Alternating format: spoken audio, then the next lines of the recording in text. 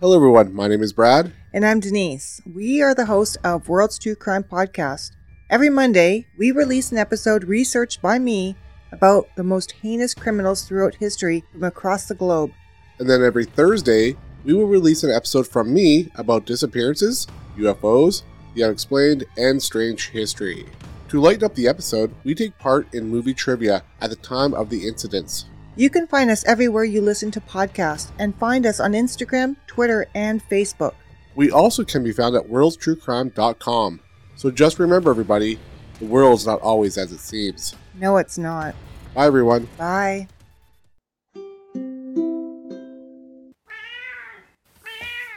Hi, Bailey. Hello, Mom. Welcome back. This is episode 30 of the True Crime B&B podcast. And hello to all of you out there. We have really been getting some exciting people in different parts of the world listening, and it's awesome. We're at 31 countries now. 31 countries, 45 states, plus DC. And thank you to Slovakia. We just got word today that we are number 17 in Slovakia in True Crime. Yeah, and that's very exciting. So now we ranked in Portugal and Slovakia. That's right.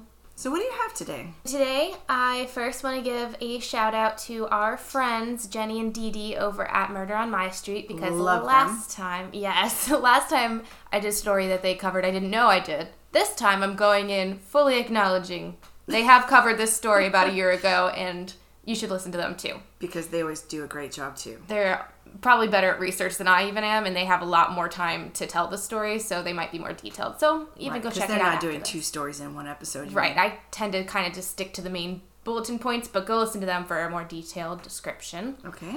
I'm going to tell you about the disappearance of Sage Smith. Okay. Sage Smith was born a male and then transgendered to a female in her teenage years. Okay. She was born December 13th, 1992 in Charlottesville, Virginia. Okay.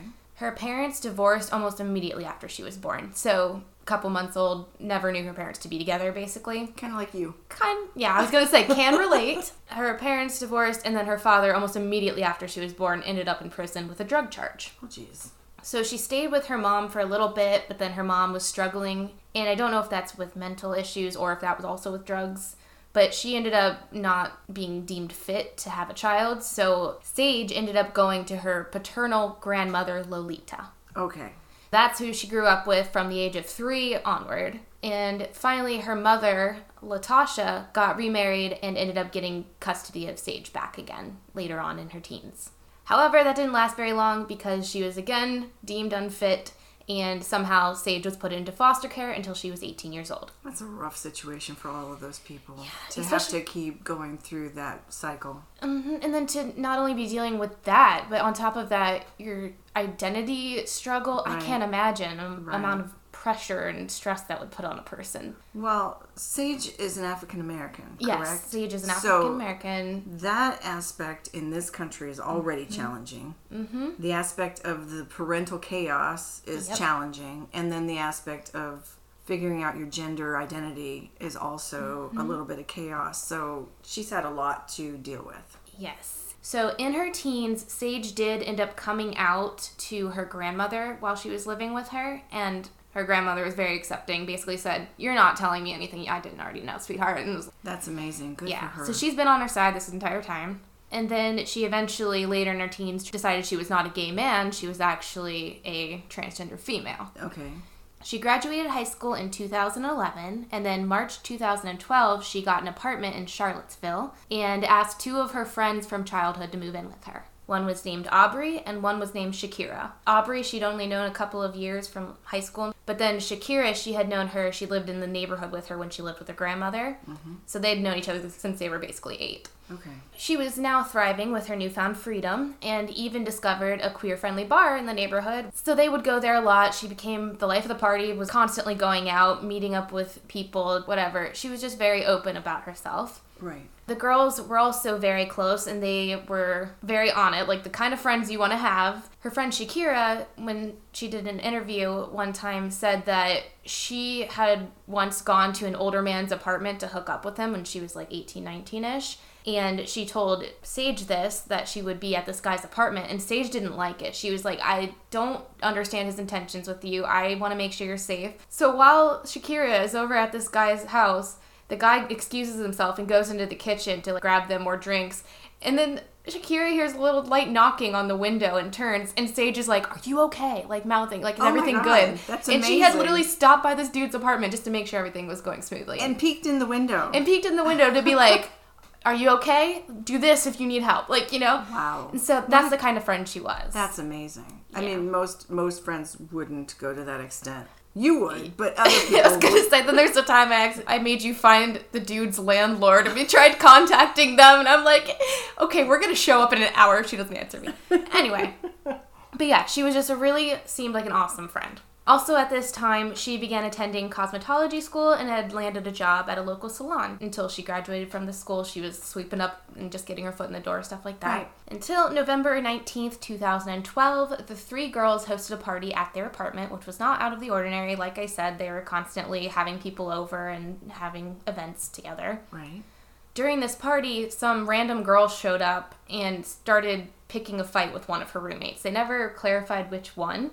The girl that showed up was trying to get her roommate to go outside and fight her. And then Sage ended up getting involved and told her, you need to go. Get out of here. She pushed her out of the apartment. Don't come to my house and pick a fight with me. Yeah, get out. I mean, I've been to apartments where there were parties and I didn't know whose apartment it was, but I would find out. I don't just go there and start a fight with them. If I don't like the party, I leave. Yeah, you go, you see, oh, that person's here. I'm just going to take myself elsewhere. It's the mature thing to do. Yeah, grow up. But Sage ended up getting involved and kicking her out of the apartment, and then ended up having the police called on her that night. Afterwards, Shakira and Sage got into a huge heated argument because Sage was mad that Shakira didn't have her back. She basically was put in the task of getting this person out of their apartment, and result got the police called on her. And she was mad that Shakira didn't stick up for her and also help get that person out of the apartment and end the confrontation. Yeah, it should have been a united front. They got in a huge fight. That was November 19th. And November 20th, 2012, Shakira decided she was going to leave for a couple days, go stay at a friend's place, and then cool off for a bit. Okay. But at this point, only Sage and Aubrey are living in this apartment. On November 20th, Sage made a phone call to her father, and it's not really known exactly what that conversation entailed because he's out of prison at this point, but he told the police that she was just asking him for some money and telling him about her plans to go to her grandmother's house for Thanksgiving coming up. Go to her grandmother's house for Thanksgiving. Yes. Okay. And so she had plans to go with her family to Thanksgiving in the next couple of days. Later on in that day, Sage went, and I guess Aubrey was taking a nap on the couch in the living room. And so Sage went, woke up Aubrey, and told her that she was leaving and she had a date with somebody. She never clarified who with, and Aubrey said she goes on dates all the time. It's not a big deal. So I just told her, okay, have fun. I'll see you tomorrow, I guess. Right. That night also, Sage was seen by her stepsister, Kiara, and she passed her on West Main Street, and I'll upload a map where all of these locations are onto our Instagram. So the red dot is where Sage's apartment is. Yeah. And then you can see there's a road going down, and then right here, that line where all the black dots are, that's the road where her sister saw her, is right about there. Okay, so it's like, what, 8 blocks away? They said it's like a 15-minute walk, 20-minute walk. Sage had been seen, obviously Aubrey saw her leave and start walking towards that location. And then while she was on that main road where all the black dots were, her stepsister saw her, and she said she was on the phone with somebody, so she couldn't stop and talk to her. But she just waved at her. Sage waved back, and then they just kept going. Okay. But that is the last time Sage was ever seen, is at 6:30 p.m. by her sister on West Main Street near an Amtrak train station.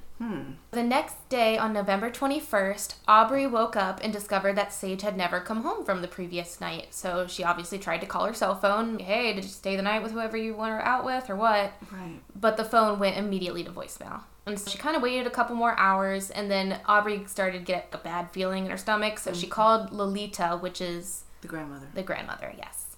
And Lolita also had not heard from her, had no idea about this date and everything. She didn't know anything. They decided together that if Sage didn't show up for Thanksgiving, which was the next day, so on the 22nd of November, they were going to go ahead and call the police and let them know that Sage had not come home. Okay. On November 22nd, Thanksgiving, she never did arrive. Nobody in the family heard from her.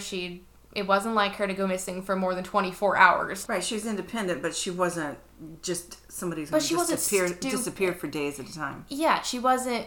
She's showing up at the guy's house for her friend on a date because she knows bad shit happens on things like this. Right. She's not... And she's not going to leave her family wondering what happened to her for 2-3 days. They decided to call the police. The police filed for a subpoena for her cell phone records, but that was going to take a couple of days, and her family knew that they did not have time. So they decided to go ahead and hack into all of her accounts themselves. Okay, so they knew her passwords? Or... They just sat there and guessed until they got it.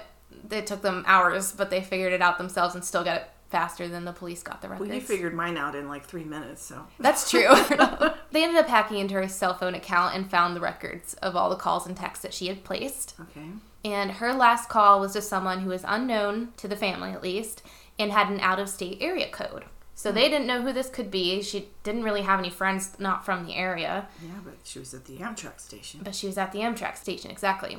Her dad took the information that they found in her cell phone and put it on a Facebook post so that all of her friends, anybody who's friends with her, could see it and be like, hey, do you maybe know who this belongs to?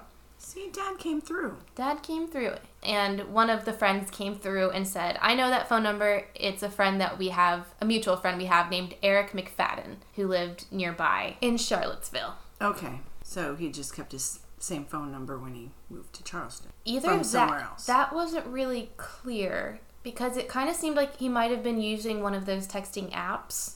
Oh. Because this guy, Eric McFadden, was in the closet at the time and was either gay or bisexual. We're not sure. But he had a girlfriend at the time who he lived with. So I think it's kind of, based on everything that everybody said, it kind of seemed like he had a fake number on one of those apps so that his girlfriend wouldn't see it if she were to pick up his phone. Okay. Type of thing. Mm-hmm. Yeah, so either way, they knew for a fact they had it in their contacts as Eric McFadden. Eric McFadden was a 21-year-old, while Sage was 19 at this time, and had been exploring sexuality, like I said, even though he had a girlfriend that lived with him. He had met Sage online. Apparently, she made one of a casual encounters post on Craigslist, and that's how he'd found her. Mm-hmm. So they started texting and talking, then they met up a couple of times, and they had been planning to meet up on the 20th, the day that she went missing, at a Hamptons Inn. He had a room there, which is right down the street from the train station where she was last seen. Okay. November 24th, Eric's girlfriend, who was out of town at the time, they shared this apartment together, but she was not in the city. She hadn't heard from him since like the 20th when Sage went missing. So she contacted the police on November 24th and said, hey, can you go check on my boyfriend? He's not getting back to us. He's not answering his phone or anything. So now Eric is a missing person. Okay. They go into her apartment and they check it out. They don't see him anywhere. They don't have any symbol that he may have left in a hurry or anything. But they did discover that he had not shown up for work for the past 3 days. And they also discovered a receipt in the apartment from November 22nd at a CVS. So they went to that CVS and pulled the surveillance footage from there. And he was seen on that, but not with Sage or anything, just him. So he was at least alive and well November 22nd. And then finally, on November 25th, he got back in contact with his girlfriend. He called her or something. Okay. And he told her, I am currently in Washington, D.C. And then he tells her, I need some money so I can get home. And so she sends him over some cash. Like, okay, well, the police want to talk to you, dude. I don't know what's going on, but you're wanted. What the hell are you doing in Washington, D.C.? Yeah, that was never really answered. So he tells them, okay, I'm going to go ahead and catch a bus back to Charlottesville soon. And I'll talk to the police then. But then, on November 27th, he contacts the police himself saying, hey, I didn't end up coming back to Virginia. I'm actually in New York City now, but I'll talk to you guys on the phone. And they're kind of like, well, I guess we'll take what we can get, but we'd really like you to come in because you were like the main suspect of this investigation. At the very least, he's a strong person of interest. Right, exactly. They kind of interviewed him as much as he could, and then at this point, Eric admits to the police to having plans to meet up with Sage. He's like, yeah, everything you read in the text messages, 100%. We had plans to go meet up at this inn. We were going to hang out, hook up, whatever, but she never showed up. And so I just got annoyed and I left. And left the state and went to D.C. and then ran off to New York City. It's not that far from D.C. It's right across the border, but at the same time, you're going further and further and further away from but is this normal behavior for him to just leave and go to another big city? Just on the spur of the moment? He was kind of a couch surfer, it seems like. Like, he'd been living, for the most part, with his girlfriend at her apartment. But it seems like that's what he's always done. He just kind of, whoever will take him will so go. He's been kind of a bag in the wind. Yeah, he's just wherever it takes him is where he ends up, and that's... Okay. So I wouldn't say it's not usual, but it's just the fact that he's like, oh no, I'll come meet up with you guys, and then, oh well, I'm actually 5 hours further now. So like, yeah, it makes no sense. Then again, on November 29th, Eric's girlfriend told police he would be taking a bus home, finally, to Charlottesville, but then she received an email about half an hour before that bus was supposed to leave from New York City, saying that he changed his mind, and after this, absolutely nobody has had any contact with Eric ever since. And that was in 2012. This seems a little bit suspicious. Little Brian Laundrie-ish. A little Brian Laundrie-ish, because it's not like he ever made any real attempt to answer anybody's questions, and he just booked it out of there. Right, and the fact that he's, oh yeah, we were going to meet up, and then she just didn't show up, then why are you running? Yeah. Wouldn't you be like, oh my god, she went missing? Yeah, I want to help out. Let me come home and tell you what I know. Let me come and help find her. Yeah. On December 3rd, 2012, police got a notice from the bank that somebody had been using one of Sage's credit cards. Oh. They went to the store, like a grocery store of some kind. Okay. And watched the surveillance footage this time and realized that they knew exactly who the person was in the video. It was one of her roommates, the one who was laying on the couch and was the last person to ever see her alive other than her stepsister, Aubrey. Wow. Aubrey was using her credit card at the store. The police brought in Aubrey to confront her about this information, and Aubrey claimed that they were very close and would often use each other's things. So without even thinking, she already had one of her cards in her wallet and just used it at the grocery store to buy food for the whole house. 2 months or a month and a half later, she just suddenly decided she needed food to buy for the roommates? On her missing roommate's credit card. Yep. That sounds a little fishy to me. Yeah, it's a little suspicious. That was really all they had on Aubrey so far, but that kind of raised some flags about, well, you're the last person to see her alive. In 2015, police ruled out Eric as a suspect because in their eyes, he had no means of transportation. He had no car. He didn't even have a place of his own. All he had was his girlfriend's apartment, and the way they saw it, there was no waterways nearby that he could just dump her. They did a grid search. They had sniffer dogs out in all the landfills and everything. And their way of putting it is just, how would he have gotten her out of the city to hurt her or anything like that without any of these? And I kind of get the point, but unless she went with him voluntarily, until... They totally ruled him out. So they ruled him out, but again, he's still missing. What are they going to do otherwise, other than... Yeah. I mean, they still wanted him to speak to him. He was still a person of interest because he might have seen her, but other than that... But it's just so weird how he just vanished. Just bolted right after she disappeared. Yeah. In 2016, so a year after that, police got a call from a random anonymous person to say that they had seen Sage in Shakti, Virginia, which is 300 miles away. They followed up on this. They found the person that everybody thought was Sage, or at least the person who had called it in, and realized they knew this person too because that was her other roommate, Shakira. Who was mad and left and... wasn't there in the apartment at the time of her disappearance. Yeah. Right, but that was also fishy. But that's also weird. Yeah.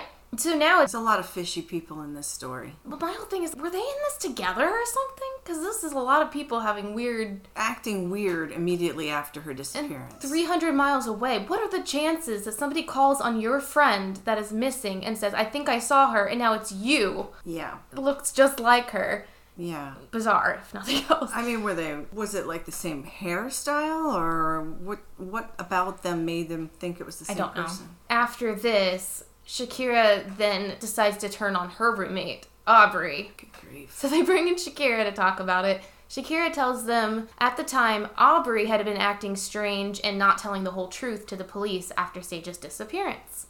So she said that Aubrey had continued using her stuff, like her credit cards and all the stuff in her room, and just borrowing her clothes and stuff, and had even started wearing her wigs around town. So I don't know if maybe Shakira had stolen the wigs and was just trying to push it off on Aubrey, or that's my biggest theory on why she looked exactly like her or whatever, but...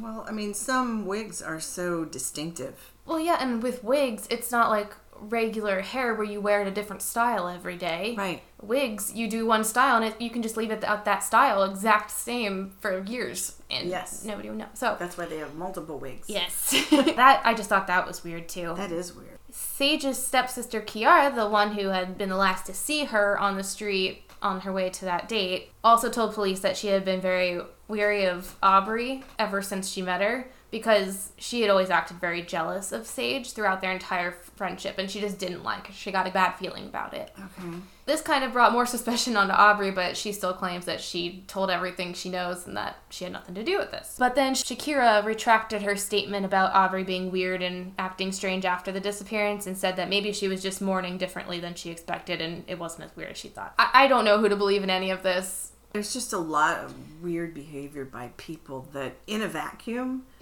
it might be weird. When you combine it all together, it seems weird because there's so much of it. Yeah. And there's so much of it that's different, but it's like it all started at the same time. If two of these happened at once, it would be, okay, that's kind of weird. But now all three of the people that are closest to her in her life, the day or whatever after she disappeared. One is seen looking exactly like her, and another one is using her credit cards. Yeah. What the hell is happening here? Yeah, you're right. I mean, I agree with you. It seems really fishy. Just a little closure. We still don't know. And this case got super overlooked in the media, and we just want to keep her name out there and just not let it die.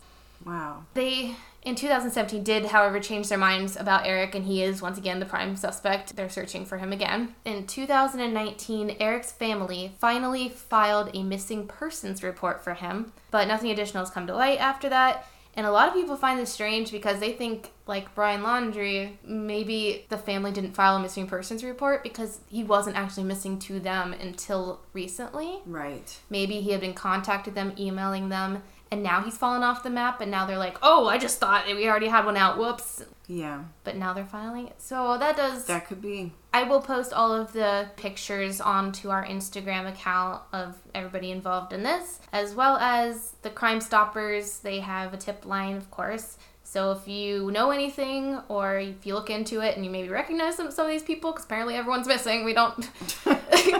You can feel free to contact the Crime Stoppers tip line at 434-977-4000. What do you got for me this week? I have a story about a badass. Well, you usually do. Wait till you hear this story. Okay. Susan Walters is the name of my subject today. Mm-hmm. She was born in 1955. Her mother was a homemaker. Her father was a cook in the Air Force. And they never had an especially happy marriage. By the time that Susan was in second grade, her parents had separated. Okay.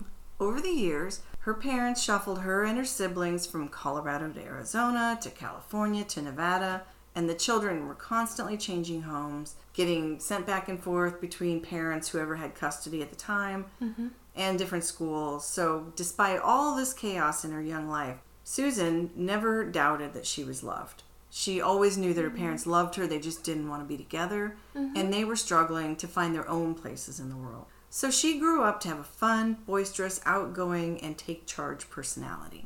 And, a lot of kids who go through divorce at a young age don't necessarily come out with that kind of confidence. But she did. She was strong, and she was fun, and people really just enjoyed being around her.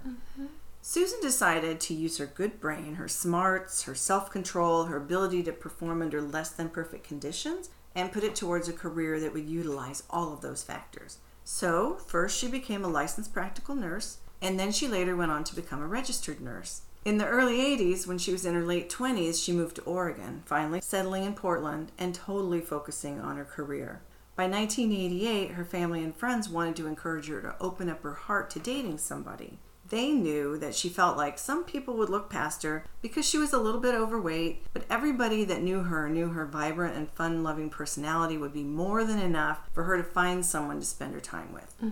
So they put together an ad in the Willamette Week newspaper. The ad read in part, "Someone different, single white female, 33, overweight but not over life, seeks single male who wants more out of a relationship than just slender. Active healthcare professional, enjoys exploring the Northwest, interested in conversation, good times with someone who is intelligent, thoughtful, and full of humor. Must be emotionally and fiscally mature. If you are seeking a bright, funny lady who is adventurous enough to advertise, then please reply."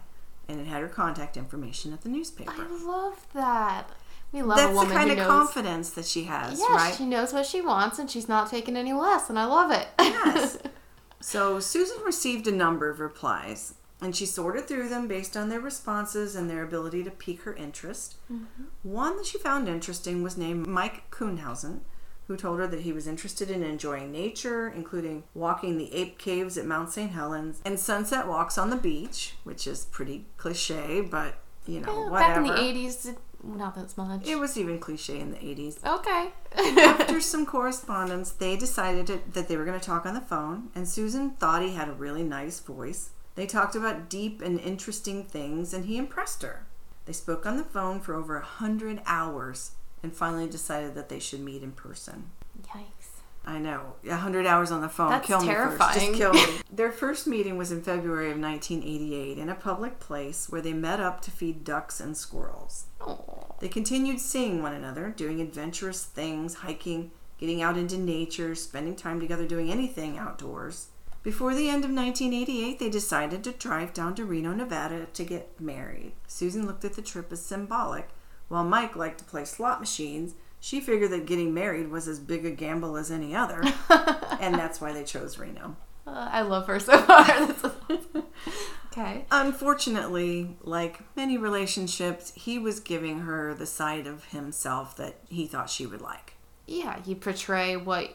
Yes. You wait a while for the bad parts to come out. Exactly. Mm-hmm. Or for this facade that you're portraying to fall off. Yeah. Unfortunately, once they were married, the adventures quickly dropped off. Mike didn't want to make the effort anymore, and their initial bloom of affection didn't last very long. Susan started to find out things about Mike that weren't very comforting. He had told her he had seen combat in Vietnam, but his military records listed him as a switchboard operator. She discovered that Mike really didn't know what it was to be happy. He had a bad attitude. His outlook was always pessimistic. And although they were okay financially, he hounded her about every little purchase she made.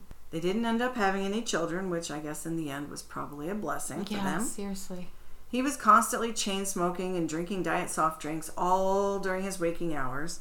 But she was working as an emergency room trauma nurse, and he was supervising the janitorial services for an adult video entertainment company. He bugged her constantly, wanting to know every detail of where she was going and what she was doing and who she was seeing and what money she was spending. He became cold and unaffectionate. She would go to kiss him and he would belch in her face. She was sick of it. Sick of it! Okay. Yeah, that's just gross. Something tells me she's not the one that's going to snap, but I, at this point, would totally understand if she were.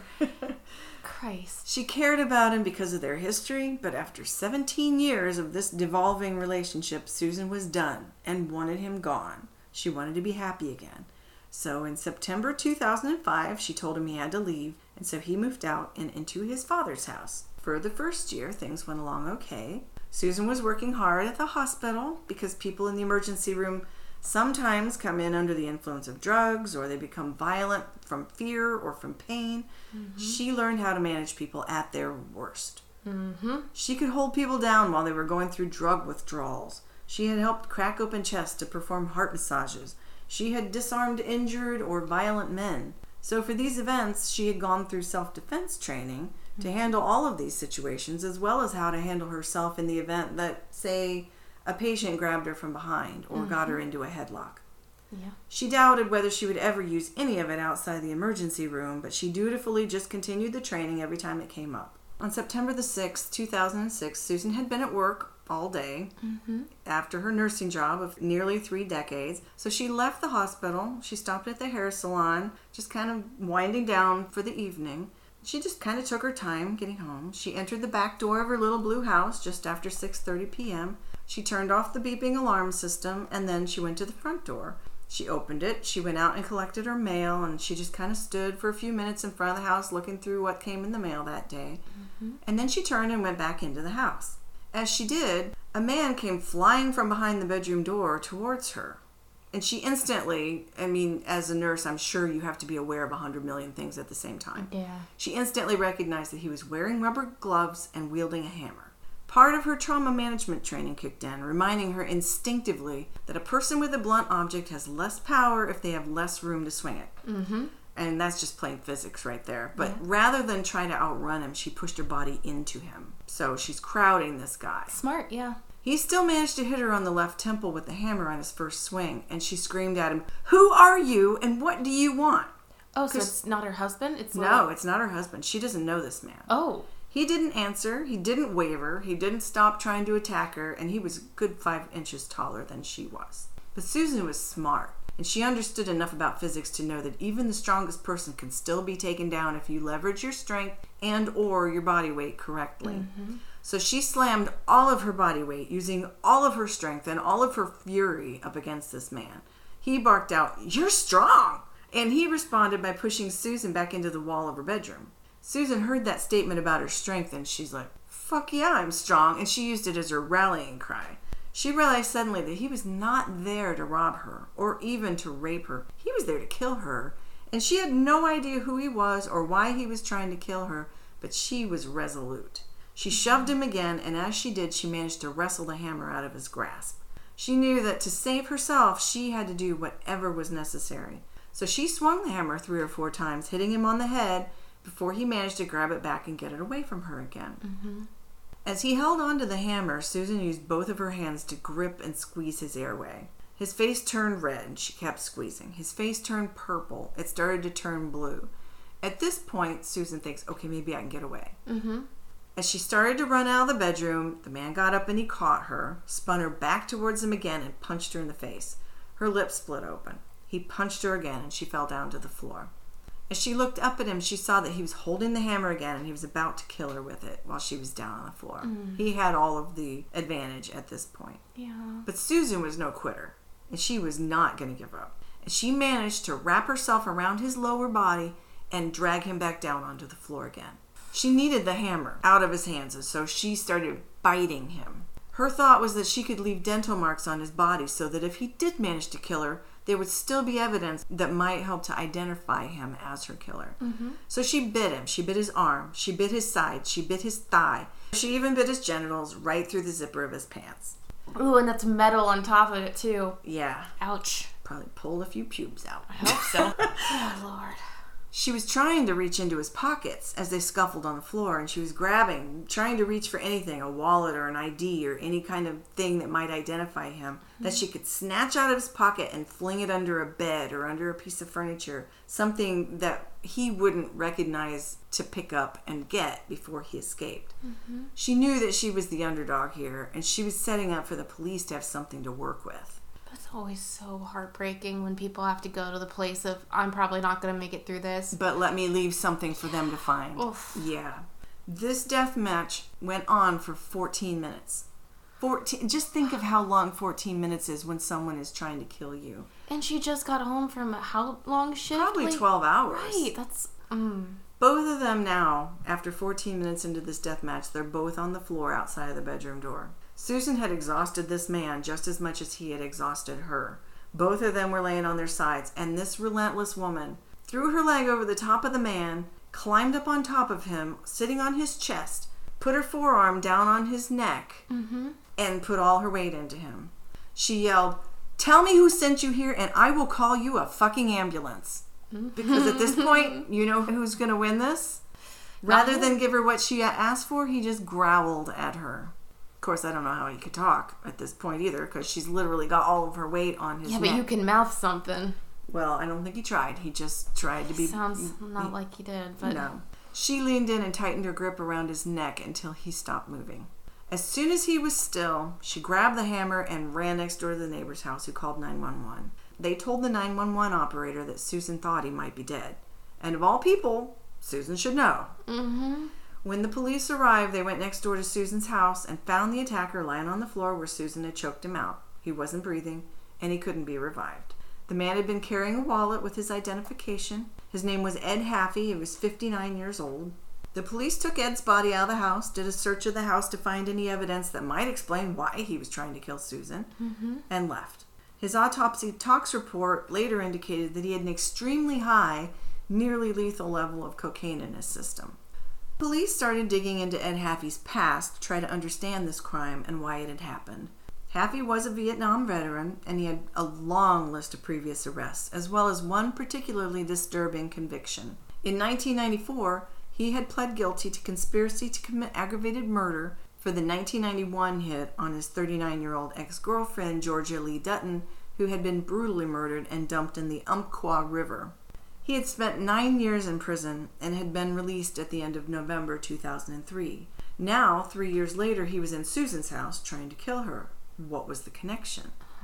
The day after the attack, Susan needed to get some belongings from the house because she didn't want to stay there. Reasonably so. Oh, yeah, you probably never feel safe there again. So she asked her friend Helen to go with her to pack a bag for her to be away short term until she could figure out what she was going to do. While they were there, Helen was looking around to see if there was anything that was missing or anything unusual that maybe the police wouldn't have known was unusual for Susan's house. And she did find something. In the basement, Helen found a backpack that she knew wasn't normally there. Okay. The out-of-place backpack contained a bottle of Hershey's chocolate syrup, diabetes pills, which seemed to cancel each other out, a day planner, $200 in cash, and a pay stub made out to Ed Haffey. So this is obviously Ed Haffey's backpack. I'm just so confused with all the objects, but okay, continue. I know. I don't know what the chocolate syrup and diabetes pills are all about, but inside the day planner for 2 days prior to the attack was an entry noted, "Call Mike," with a phone number. So the ex-convict, Haffey, had been released from prison in 2003, and in 2004 had come looking for a job at an adult video entertainment company where he was hired to clean floors. As police looked further into the attacker, it was determined that the Mike noted in the day planner had been marked down with the new cell phone number that belonged to Susan's estranged husband, Mike Kuhnhausen. So Susan's estranged husband was Ed Haffey's supervisor. That is, he had been until Mike Kuhnhausen had lost his job several weeks earlier. He had no home of his own, and he thought that Susan was the only source that he had to get any money. But he also knew that after making Mike move out, Susan had changed her life insurance policy so that her brother was now her beneficiary, so killing Susan wouldn't have given Mike any kind of a life insurance payout. Right. But since they were only separated and hadn't yet changed the house deed, if Susan died, Mike would inherit their $300,000 house, which was fully paid for, thanks to Susan. Okay. So Mike had hired Ed Haffey 2 years earlier at the adult video company. By August 2006, Mike had already decided to arrange for Susan to be killed, and 2 different witnesses later came forward as having been approached by both Haffey and Kuhnhausen and had been offered $5,000 to help Haffey in the murder. Both of them had refused. So apparently, on the fateful day, Haffey had just gotten coked up to give him the rush to do it all by himself because he didn't have anybody to help. Gotcha. Okay.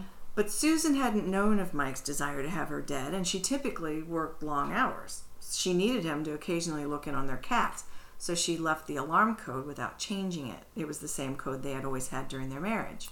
I see. So on the day that she had arrived home, had come in through the back door, had turned off the alarm, and had been checking the mail before Haffey jumped out at her, she had also found a note from her estranged husband, Mike. The note had stated that he had not been sleeping well, he needed to get away, and he was heading to the beach. After leaving the note, and after letting Haffey in the house, Mike had rearmed the alarm and left. So he had driven his car to the coast, used his credit card to check into a motel so he would have an alibi, and then returned to Portland the same evening. So basically, he let him in, he left, locked up, and whatever. And And that guy just hid out in the basement until he heard sign of life coming upstairs? Yes, I think that's exactly what happened. Wow. The next morning, he bought a .357 Magnum revolver at a pawn shop and returned to his father's house. He left a suicide note there and fled again. But the police didn't fall for the suicide note and just continued looking for him. Where they found him was a mental health facility where he claimed to be checking himself in. Authorities put him under evaluation because he had come there, and 11 hours later he was arrested for conspiracy to commit murder. So they didn't believe he was suicidal. They believed he was just trying to make it look like he was vulnerable and, Going through a mental health crisis. Exactly. Yeah.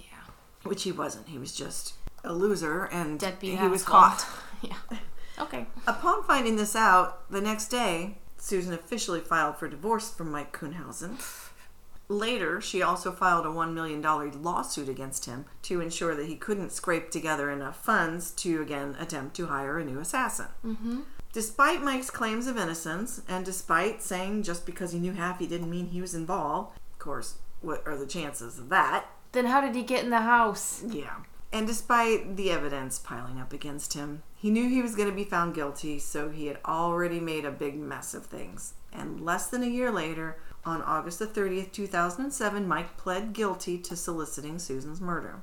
Mike ended up dying in prison in 2014, with cancer taking him 3 months before he was supposed to be released. But Susan says she is serving a life sentence for picking a bad husband. She said she feels sad that things went the way they did, and she hopes that Mike has finally found the peace he couldn't ever find in his life. Mm-hmm. She still cries when she tells her story. She bought a new house and installed gravel all the way around it so that she could hear anyone approaching the house. She didn't want anybody getting to her without her knowing that they were coming. Mm-hmm. She also bought a gun and took shooting lessons to get proficient. She said she feels conflicted when people call her a hero. The police had given her an award for sheer determination. She had saved so many lives in her time as a nurse, but to save herself, she had to take this one, and that gave her conflict. Susan had never wanted to hurt anyone. She had spent her whole life making people laugh, making friends, trying to help suffering people. But Ed Haffey put her in the position where she had to choose. Mm-hmm. She didn't choose Haffey's death. She chose her own life. After all the facts of the case came out, Haffey's family reached out to Susan with these words.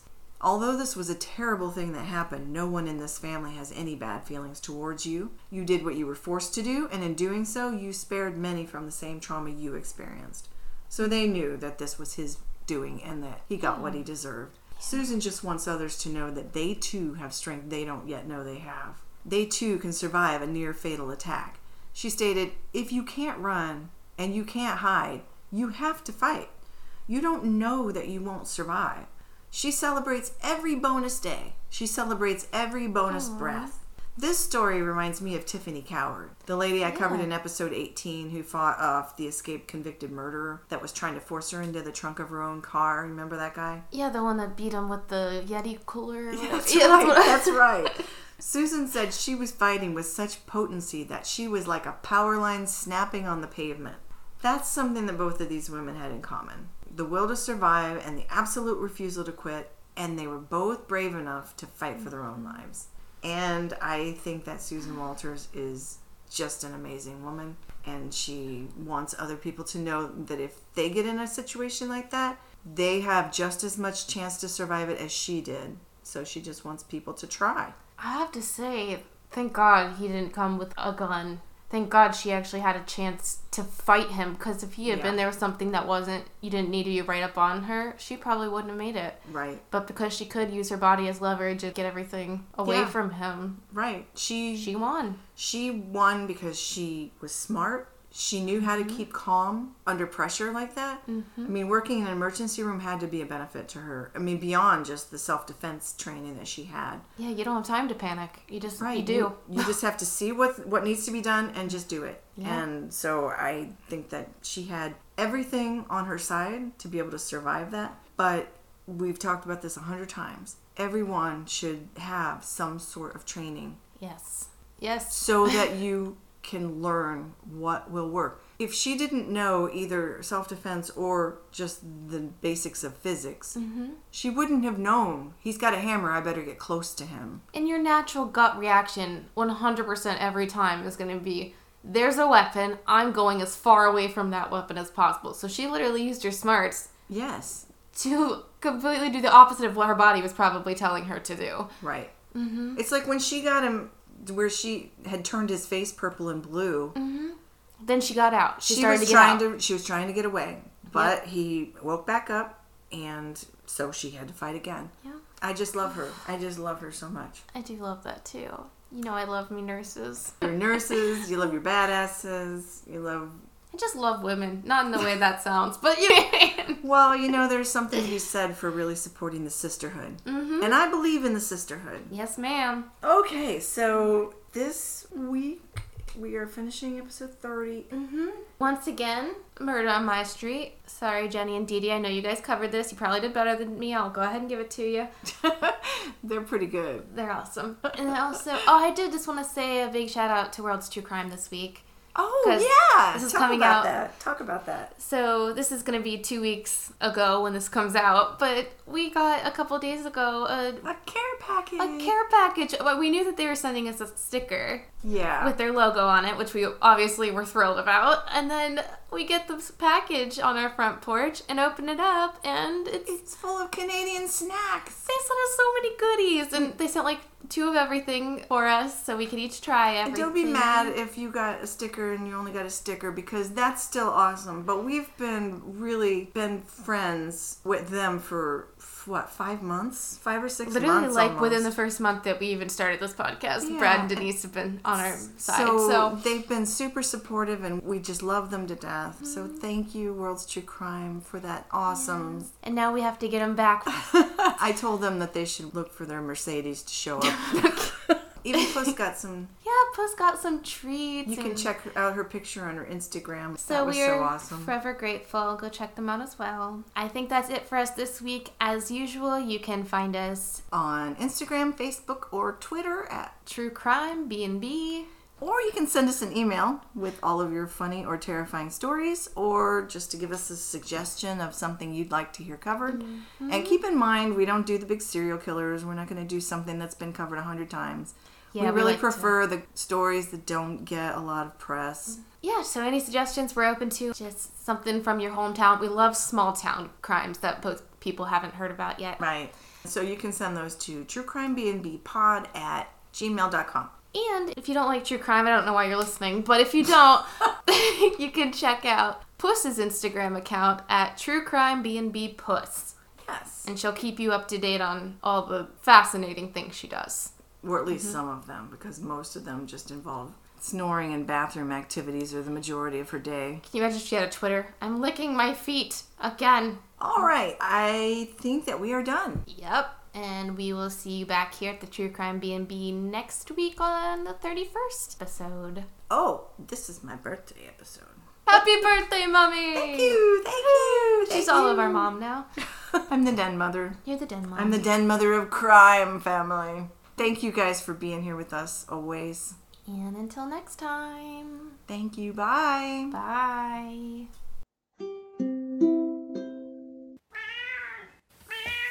So these 2 friends... This is going to be a struggle today.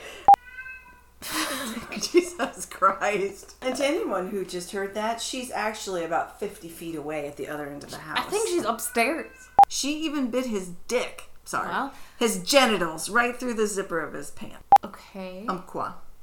Umpqua River.